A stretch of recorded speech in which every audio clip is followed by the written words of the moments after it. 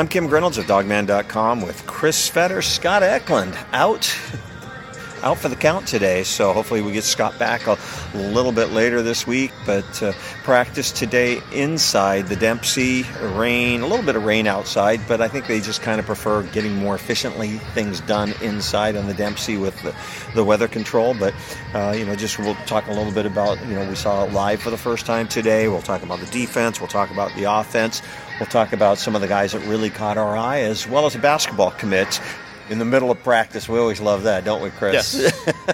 Well, we thought it might happen maybe a little bit later today, but the fact that it happened then, it just puts you in a little scramble mode. But we were ready for it, and thanks, Moses. And now we can go on with the rest of our day and not have to worry about waiting for an edit or waiting for something else to show up.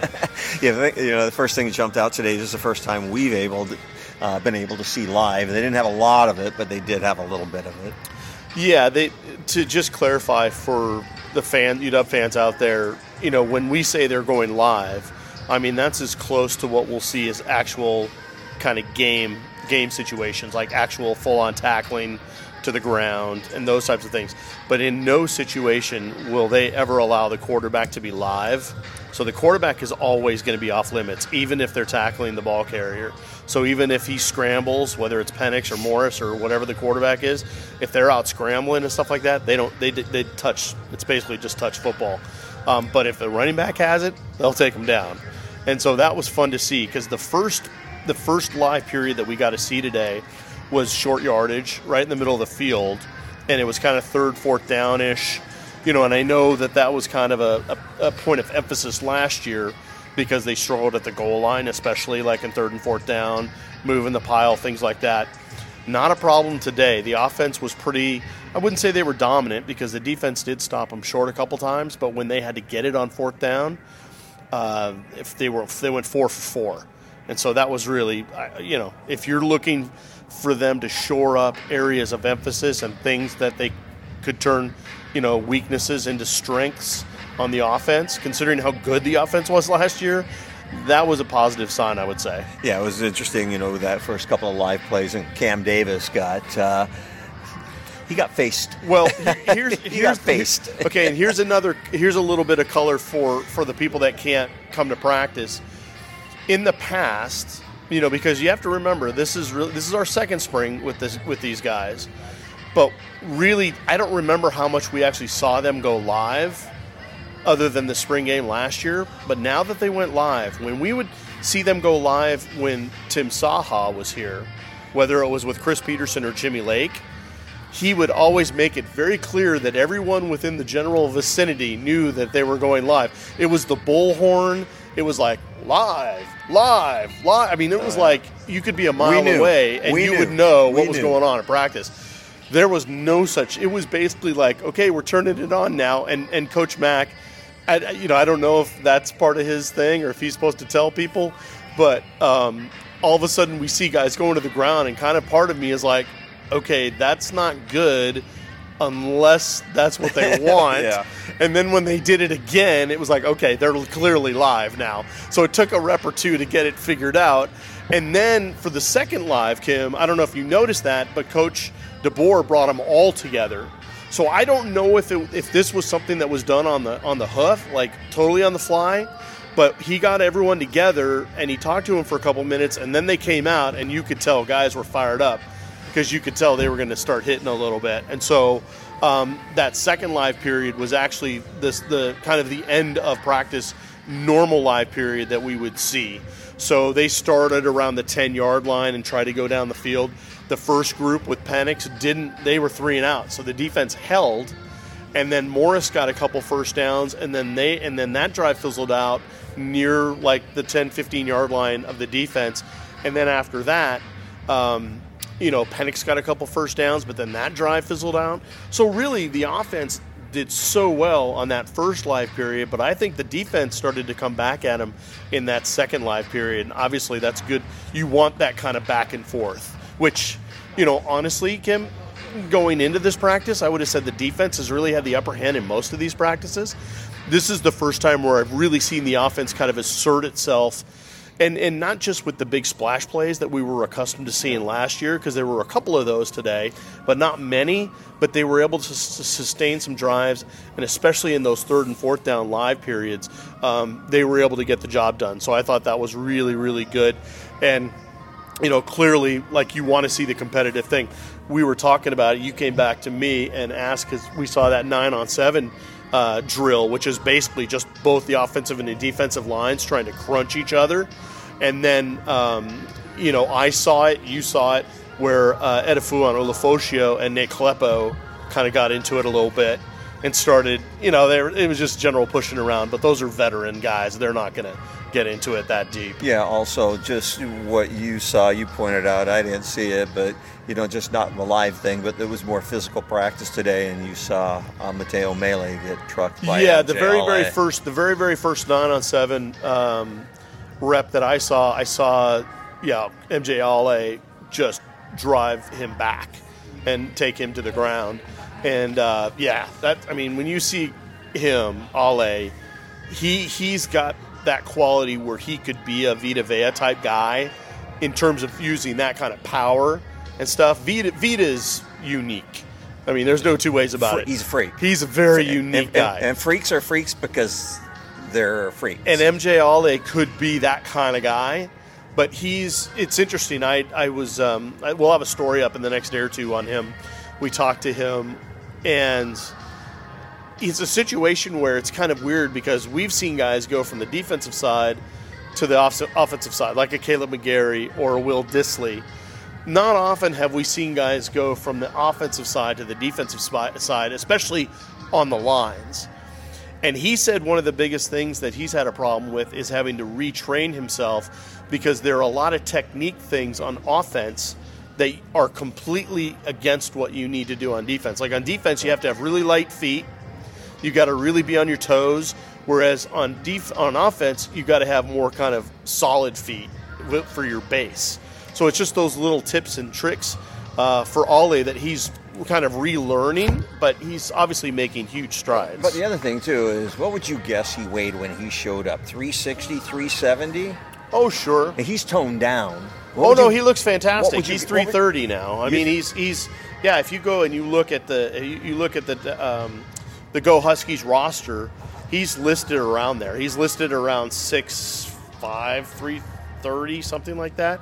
I think it's listed, 6'6", 331. That's his official height and weight. But his body looks different. Oh, no, he's fantastic. I mean, that's why I even asked him. I said, I know your focus is on football right now, but is there a possibility you could ever do the rugby thing again? Because I know he played rugby when he was in Australia. He came to the States and played rugby still. And we know guys like Saul Mu Ching have gone and made a career out of rugby. So if the NFL doesn't work, could he do that? And he's like, it could be. He goes, but NFL is my focus right now. Yeah.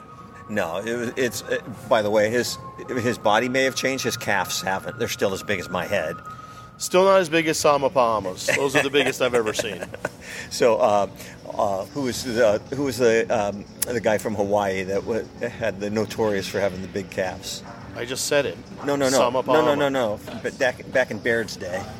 Oh, I don't know. Olin Kreutz? No, I don't know. I can't remember. But anyways, the other thing that really stood out to me today, Chris, was, let's just go over to the offensive side of the ball. Michael Penix's ability to scan the defense, to know where to throw the ball, and to be able to take his reads at the speed he does. You asked me if you thought it was as good as Jake Browning. I think it's better. I think it's better than what Jake did. His ability to know where everybody was, and the minute he gets off one, he's to the next guy and throwing the ball. But explain why you think that is, because it's quickness. He's just got an ability to read things so fast. I mean, the way he scans, and I think he pretty much knows the defense and he knows the offense so well. It's not just the physical ability, it's the mental ability to understand the defense and what's going on and where all of his receivers are going to be. We saw again today, we saw that several times last year on 3rd and 10 or whatever, and he's throwing over to the sidelines to a guy that's uncovered, and that's probably about the third read, with a guy tiptoeing, for a first down, moving the chains, where a guy's staying in bounds, reaching up high, grabbing the ball, snagging it, falling out of bounds for a first down. We saw that a couple more times today. Right, but again, I think a guy like Jake Browning processes that just as quickly as Penix. But what Penix has over Browning is that he can make that mental translation into a quick physical throw because he's got the physicality that Jake Browning never had. He's got the arm strength. Right. So he has not only the arm strength, but he has the release. So he has all the physical traits that can translate what he's thinking and what's firing in his brain into something where Jake Browning may be a half second slower, but it's not because he didn't identify quick enough. It's that he couldn't translate it into the actual physical throw fast enough. Well, it's like the pick that Jake threw at the end of the half against Alabama. If Michael Penix had thrown that ball, it might have got there on time. Yeah. Either way, I don't think a coach would want the quarterback to be throwing the ball in that situation. Either one of them. Yeah. But yes. No. The point taken. Yeah, we're kind of spoiled. Michael's out here making plays, and it's just we've seen this 100 times, so we take it for granted. So Michael's having an outstanding camp. He is having a great camp, but at the same time, I think outside of I saw it pretty much in stark relief today, that outside of the three main receivers, which would be Rome Odunze, Jalen McMillan, and Jalen Polk, the rest of the guys have been struggling a little bit from time to time. Like first couple practices, I thought Denzel Boston was going to have a breakout spring. Haven't really heard from him since, which is really, really unusual. Giles Jackson, very hit and miss, especially much, today. Yeah.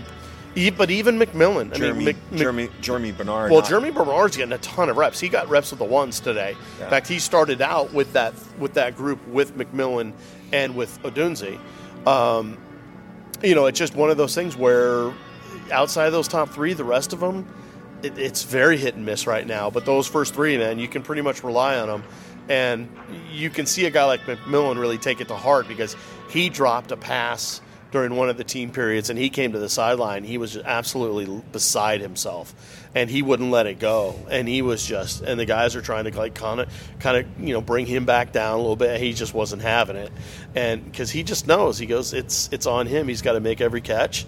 And he's a perfectionist, clearly. He's the biggest critic for sure. Camden Sermon with a couple of drops today, and boy, he get lit up. Well, yeah. Coach Shepard was on him early and often. Yeah. So but he wasn't the only one. So we're not. I don't want to single out Sermon because, he did get talked to a couple times, but there were some other guys too. Shepard was on one today a little bit. He was definitely on one today. You could tell. I mean, with guys dropping the ball and things like that, that's just unacceptable. Yeah, one of the guys that I really and sometimes guys just catch your eye, but I thought a guy who maybe stepped up today and I saw some really good things out of was Ryan Otten at tight end. Yeah, he had a conversion on one of the live third down or fourth down plays at midfield, which was fantastic to see. He's getting involved. I thought, honestly, one of the guys that is starting to make a move up because I saw Will Nixon getting work early with the twos in spring. But I think one of the guys that's stepping up now, even though, Cameron Davis is still the number one guy, and I think it's by quite a ways, I think Sam Adams had a really good practice today and started to show himself off a little bit. He had a great run in one of the team periods around right end. I think he went for at least 35, 40 yards. The offensive guys were telling him he needed to go the whole way. I don't know if one of the DBs had an angle on him, but I thought he had a really strong practice too. Yeah, Dylan Johnson suited up, but didn't participate in much today. Yeah, not even some of the individual stuff, which I don't know why that was, because he practiced full go on Friday, if I remember correctly. Yeah. So I don't know if something happened. Maybe they found something, or he was walking around and stuff. Yeah. See, it could be one of those things, like maybe a possible concussion or something that you just don't notice. Yeah. You can't tell. Yeah, and another one of the guys that standing next to some of the guys in the know. One of the guys that I know that they're really high on right now, Tybo Rogers, had a couple of nice runs. Yep. No, he's doing a great job. He did punt return with Jalen McMillan today. Right. So I don't know if they see him as the backup to McMillan on the punt return. A lot of the running backs were taking kicks today. So it was Adams, it was Cam Davis, it was Newton, Daniel Ngata was there taking kicks. Aaron Dumas was taking kicks. So, yeah, I mean, the running backs have been very, very involved last few practices. With that depth chart as it is, and as many guys as they have at running back, do you see Tybo Rogers seeing the field this year more than 4 games? If he does, then guys got hurt. That's what I would say. Because they just got a lot of guys. They have too many guys right now. Because he's a talented guy, but I don't. And we're assuming that there isn't any attrition after spring football. I don't know if that's going to be a good assumption to make. They may have to lose a guy or two because they're still over numbers right now. I mean, the way things work out, if all the guys enroll in the leap that we're anticipating, all the guys that signed, and then you include a guy like Austin Mack, they're ahead on numbers right now. I think they're ahead on numbers by a couple. Not many, two or but three. But they do need they do need attrition at a couple spots. And I think running back seems to be one of the candidate rooms right now for one of those guys to probably head out. Yeah, one of the guys I just haven't noticed, and sometimes that doesn't mean they're not doing anything. It's just I haven't noticed or not focusing on that group. But what have you seen out of Josh Cuevas? A little bit here and there. I think most of the part now it's still drinking water through a fire hose for him.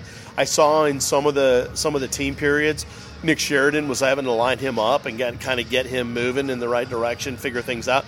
So I think at this point, it's all about playbook for him. It's all about playbook. Right. Because you look at him physically and you see him run around, there's no doubt he can fit into this tight end room really, really well. It's simply a matter of, first of all, there's a lot of guys in front of him. Jack Westover coming back today, which was a good sign after he got a little dinged up on Friday. But you got Westover, you got Culp, you got Quinn Moore. You mentioned Ryan Otten competing for a job. So there are guys there that can – all those guys can make a difference. So we'll see what happens. But a guy like Cuevas did not come to ride Pine. I mean, he's going to try to fit his way in somewhere. And I would expect a guy like Ryan Grubb to try to be able to figure out a way to utilize him in the best way possible. And we haven't seen a lot, out of Devin Culp, and we haven't seen a lot out of Jack Westover, and I think that's more because they know what they have. Well, they're working with the ones that they're not being held out. Yeah. I mean, they're playing in all the team stuff, so there's no issue there. I think, if anything, Sheridan probably wants to see if he can get more out of guys like Quentin Moore, Josh Cuevas, Griffin Waste, the walk-on. Those guys are guys that they need. This spring is where they need to really get going and move on because, as you said, guys like Culp and Westover, it's not so much that you know what you've got, but it's spring is to get back into football shape as much as anything and just absorb the new playbook, absorb those types of things. But when it comes to understanding what to do, those guys know it as well as anybody on this team, and so you don't really have to see that much out of them to know that what they can do, and for them to have a productive spring. Offensive line's been pretty consistent. Not a lot of, rotation in there. We pretty much know what we got. Anything jumping out at you there? Well, the first team seems super, super solidified right now. You've got Troy Fautanu and Roger Rosengarten at the tackles. You've got, Julius Bulow and Nate Caleppo at the guards, and Mateo Mele at center. And it's funny, this was one of those practices where Caleppo all of a sudden showed up, and he seemed to be, I don't know if it's just because he had a chip on his shoulder today for whatever reason, but he was getting on guys, and he was fired up. He's what Dan Cazzetto would say, he red-assed it today. He was getting after some guys, and it's good to see because, knowing Nate the way that we've known Nate for a long time, he's always been kind of one of those gentle giants. Like he gets after it. He's a different kind of guy on the football field. But today we saw even maybe another level or another layer to what Nate Caleppo can bring to the team. And yeah, when he was engaged, he was moving guys from point A to point B, and it was kind of fun to watch. And when he's mad, he's a big dude. I don't know if he's necessarily mad, but he was engaged. He was focused. He was into it. He wasn't taking anything from Eddie. No, he wasn't, and Eddie wouldn't take anything from him. But that's where it's like the banter is there, and that's where when you in full pads, those types of things will happen, and it's one of those kind of weird ironies in the sense that guys are really showing themselves up and they're fired up, and you can tell, and they're engaged and they're in it. But to be honest with you, I didn't really get the sense that these guys are super, super vocal, or it's just a little different vibe than with the Lake and Peterson players. It's like these guys, I don't know if it's just because these guys are maybe playing with more confidence and just have more belief and they don't need to show it. They don't need to express themselves outwardly like that, because it always seemed like there was a lot more outward emotion. Just emotion and voices during those practices. Here you don't see that as much. And I don't know if it's just because the coaches are really good about getting their point across without having to scream. Now, a guy like Shepard, he's just enormous. That's just him. Yeah. That's just what he does. But most of these other coaches don't do that. That's just, again, you don't take the stinger away from a guy like Jamarcus Shepard. You let him do what he does best. Yeah, over on the defensive side of the ball, we had a chance to talk for the first time to Raylan Goforth. And he's showing you can tell he's a player. He's a dude. Yeah, but he's having to fight for first team reps. We talked about that. Because between Olufosio and Zotu Patala, those guys are your ones right now, and I don't think they're not going to give that stuff up at all. Well, I talked to him about that, where if you're going to be in the transfer portal, you're going to look at the roster of the schools that you're interested in and see if there's a clear path, and there wasn't a clear path here. But, he said he's not afraid. And when we talked to Coach Morrell after practice, he goes, there's plenty of reps there. He's going to get his reps. There's plenty to go around, because you also have Carson Bruner, who's played a ton. Yeah. Well, and the other thing, too, is you're one play away from starting the rest of the year. Yeah. I mean, so it's not exactly like that group is completely flush with experienced veteran guys.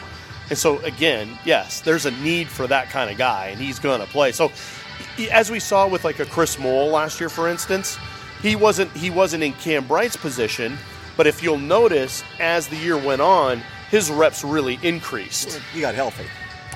Well, but his reps really increased. He got experience, and he got experience in the system, and he really got comfortable in it, and he started to really get trust in himself that he knew where he was supposed to be. Yeah, it's just interesting. I hadn't seen him that much, and when you see him on the field, but Goforth is a lot bigger than I thought he was going to be.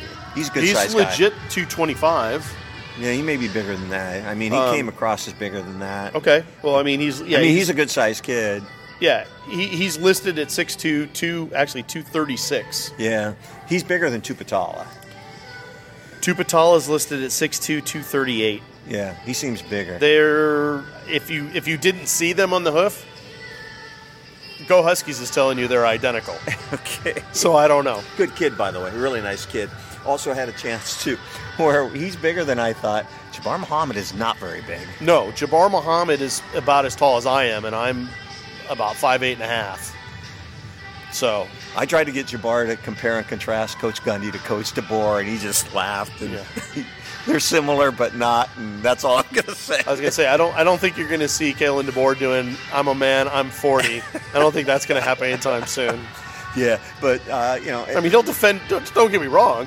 He'll defend his players like Gundy did. He just won't do it that way. With a mullet? He won't do it that way. I don't think he's going to call out individual newspaper reporters and go to town. So that's they just very, very different guys. Yeah, and just for those listening, with the music in the background, we got some of the track people. It looks like some of the women are out there working on the field for track, so that's what the background noise is. But yeah, Muhammad, everybody raves about him. Like I said, he's just not very big. But I asked him, he wants to be out there on an island. He wants to be against, I think his word is just put me against the guy. He wants to take the best guy. Oh, sure. I mean, you play at a program like Oklahoma State, and maybe that doesn't mean much to people out here, but that's a big program out in the Big 12.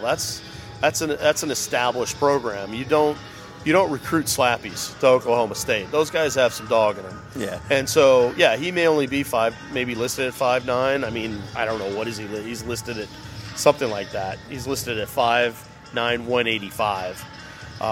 If he's 5'9", I'm 5'9", which is fine. Because if you want to give me a little extra for some hair that I don't have anymore, that's okay. I'll take it. But bottom line is that guy is, we saw him lined up against Rome at Dunze, and he did give up a bomb to Rome in practice. I mean, Rome's a potential first-round draft pick, so it's not the worst thing in the world to have happen. But at the same time, again, that's 5'9" going up against 6'3". He needs to be going up against Rome every day in practice because he's going to be seeing 6'3" every week in the Pac-12. How similar do you think he is to Bryant? Why am I spacing on his first name? Miles Bryant? Yeah, how similar is he to Miles? Not at all. Not at all, because he wants to be on an island. Miles Bryant was a slot corner. Yeah. Miles was playing the Husky. I think Miles was a little thicker. Yeah, no, I mean, that's the thing. I mean, Miles Bryant, the reason why he got moved to Husky was because not only of his instincts and football IQ, but because he didn't mind going into the box, and he didn't mind shutting down the run. And I'm not saying Jabbar Muhammad doesn't mind shutting down the run, but when you hear him say, put me on the island, he makes it very clear what his priorities are. He doesn't really care about what's going on in the box. He wants to take the offense's best receiver and put him in his pocket. That's what he wants to do. Offense, I think it's clear to say the offense is ahead of the defense, but that offense is tough to stop. Anybody else jump out to you on the defensive side of the ball? Well, as I said before, I don't think that's necessarily true, Cam. The title of the practice story today was a mixed bag, but it was a good mixed bag because I think the defense and the offense took shots at each other and were able to get some things done on both sides. But up until now, I think the defense has pretty much had the upper hand. It was only when they got to take guys to the ground where the offense seemed to want to flex its muscles a little bit and kind of flex its skill. Because when it comes down to it, everybody who saw this team last year would know that the offense should be miles ahead of the defense. They should be miles ahead of the defense. But it's only been when they went live today where you really saw that in action, in my opinion.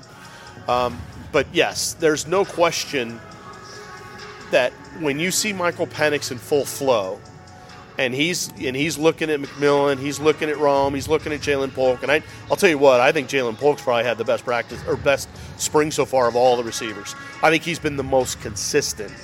That's not to knock Rome at all. I think Rome's been right there, but I think Polk has made bigger splash plays. I think he's been there more. I think he's made more of his opportunities at times. It's just the guys behind those three that have been a little bit hit and miss, which I found surprising. But overall, I think they've done a nice job. The running backs, I think, really showed up well today. Will Nixon's going to be a real enigma for me all season. I don't know how they're going to want to use him differently than maybe they used him last year. I don't know. I don't see it. But that's for Ryan Grubb to figure out, especially when you've got guys like Sam Adams breathing down his neck. And Daniel Nada. And Daniel Nada, for sure. Richard Newton is always going to be a factor. If he's healthy, he's gonna have to play because we've already seen what he can do. Not only is just a straight-up tailback, but we've seen what he can do in the past in the Wildcat. I don't know how many other guys are real Wildcat-oriented as far as this offense goes. Maybe that's something that Grubb will try to look at as the spring goes on and going into the fall. Are there other guys that can be utilized in a Wildcat-type situation where they can hand the ball off or take the ball? We'll see what happens. But, again, everyone knows there's so much versatility in this offense. It's almost crazy to even talk about it. No, it's going to be crazy. But, there's nothing like being in the middle of something and being in the middle of a football practice. And we've been sitting on a basketball commit story for a while. And we thought it was going to happen around 1 o'clock, so we figured that it would happen after practice. But now Moses Wood went ahead and committed today, about 11 o'clock? I think, yeah, it was right. I mean, it was probably 10 minutes before practice ended.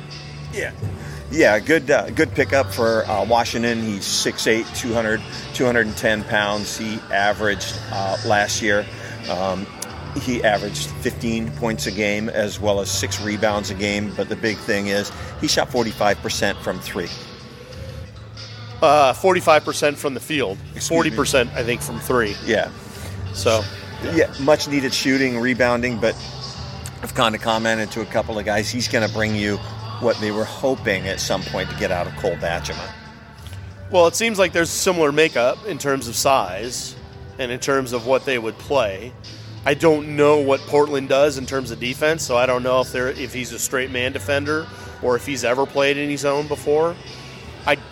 We don't get the sense that there's going to be as much zone next year or let's put it this way, the man to zone ratio is going to be more skewed towards man than it ever has been under Mike Hopkins. At least that's under our impression.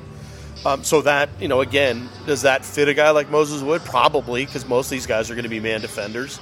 But again, they're not necessarily getting him for his defense. They're getting him because he's a 2-time all WCC guy. Averaged 50, like you said, 15 points, 6-7 rebounds a game. So again, who can score? And you assume if Keon Brooks is coming back, now all of a sudden you've got another double-digit scorer. You add that to what Braxton Mia showed he's capable of doing. And we know Frank Kepnang isn't necessarily going to be a big scorer, but he can provide a couple things here and there. And then Corin Johnson as a shooting guard. Could he break out with some numbers? Yeah, just taking a look at this, 18-19, he shot 39% from three.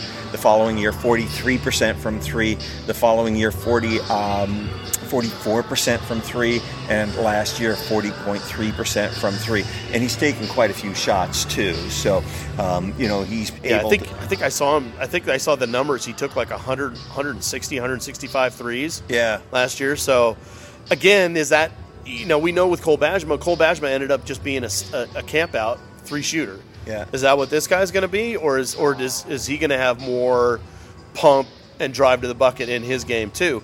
With those numbers, though, you was 160 some threes divided by 30 games. That's what, 5 a game plus? Well, I know they're talking to a couple of other guys. They're trying to emphasize on two things. They want to bring in a couple of shooters, and they want to bring in more speed because they want to play more man and trap more next year. So a couple of point guards they're talking to. There's another shooter that they're talking to who's a younger guy. So keep an eye on that, as well as a possible big coming in from Africa. So they're definitely trying to emphasize getting shooting, and this is just a good way to start in the transfer portal. It is for sure, and there's no doubt shooting is an emphasis because the only guy who's really a shooter coming back would be Corin Johnson. And Corin was hitting miss as a three-point shooter, and you need outside shooting badly. And so getting a guy like Moses Wood is a huge start. But there's no doubt they need at least one or maybe two more sharpshooters to add to this mix, because if I remember correctly, they have 6 scholarships they can give right now, or 7? Yeah, I'm expecting. Or is it 6 now with Wood taking? I'm expecting them to bring in a big, at least 1 point guard, another guard, another wing, possibly 2 more wings, and a big. So that's what I'm expecting them to bring in. Yeah. So, just follow on the Hardcore Hoops board. We'll talk more about that out there. It's kind of hard sometimes because I can't burn sources, and if I say too much, they may not tell me much. So I'm always walking that fine line. But Moses Wood actually committed on Saturday, so we've been sitting on that one for a while. And I would say too that it's not really talking out of school, but with what happened with the centers this year, the best laid plan that Coach Hopp had with Kepnang and Mia splitting time, and now with Langston Wilson being gone, it makes you wonder, are they going to go for another traditional big in the Mia Kepnang mold, so now they're completely covered, or are they going to go for maybe another hybrid type guy, another guy? Because you don't ever want to put yourself back in that situation where Keon Brooks is playing the 5. Because I know there's some aspects to being small like that it can pay off in certain situations, but you don't want to have to be forced into having to go small. You want it to be in a situation where you can use it to your advantage. Yeah, so anyways, just wrap it up, Chris Fetters. Good day 6 of practice. We're in the situation now where we're only able to see the full practices on Mondays. So we have 2 more Mondays that we get to see the full practice. And then the rest of the time, we're just going to be talking to players and coaches. I think we get the offensive players and coaches on Wednesdays and then Coach DeBoer on Fridays. So that the schedule's pretty much laid out. We know what we're doing. And I got to tell you, I'll have to thank Coach DeBoer when I see him, because I don't know if he did that for our benefit or if they did have some of it penciled in, but letting the media see some of the live stuff is so cool. Yeah. We don't often get a chance to see it. And I know that, like, for instance, they set up some of the schedule because he told us, he goes, we wanted to make sure you guys at least got a chance to see an early full pads practice, which was hugely beneficial too. So a big thank you to him, a big thank you to the SID for being able to hang with us and allowing us to talk to some of these guys after practice, guys like Goforth and Jabbar Muhammad and some of these new guys too, to get a feel for why they picked Washington and what works well for them here. So overall, great practice, a mixed bag, like I said, defense early, offense late, especially in the team stuff. And we'll see kind of what happens going forward, because for the rest of the week, guys, we don't get to see much of practice. We're gonna get to see some drills. We'll get to see some individual work. So we'll be able to hopefully take some videos, take some pictures the next couple days. But in terms of seeing the full practice, guys, and getting the full practice report, yeah, we're done for this week. Yeah, again, we're inside the Dempsey, and the women's track team is up there. I kind of am looking at the microphone here, but I'm also kind of eyeballing over there the pole vaulter. Yeah, I don't know. I've been trying to... Yeah, she looks like she's going to go about 10 times and keeps on backing off. So, yeah, a good day to be back out here. Again, good pickup for the basketball program and getting Moses Wood. Expecting something from Keon Brooks here within the next couple of days as well. So just keep it here, tuned in at DawgMan.com, and not everything's on the front page. Make sure to visit the hardcore football, basketball, and recruiting boards. That's where all the good stuff is. So let's just go. Here she goes over the pole vault. Did she make it? She made it. How high up is that, Chris? 19 feet? No, it's not even a real bar. It's like the rubber stuff that you'd see when they're taking blood and they use the rubber to find a vein. You think I could kind of stuff? What? How much you think I could make it over? No.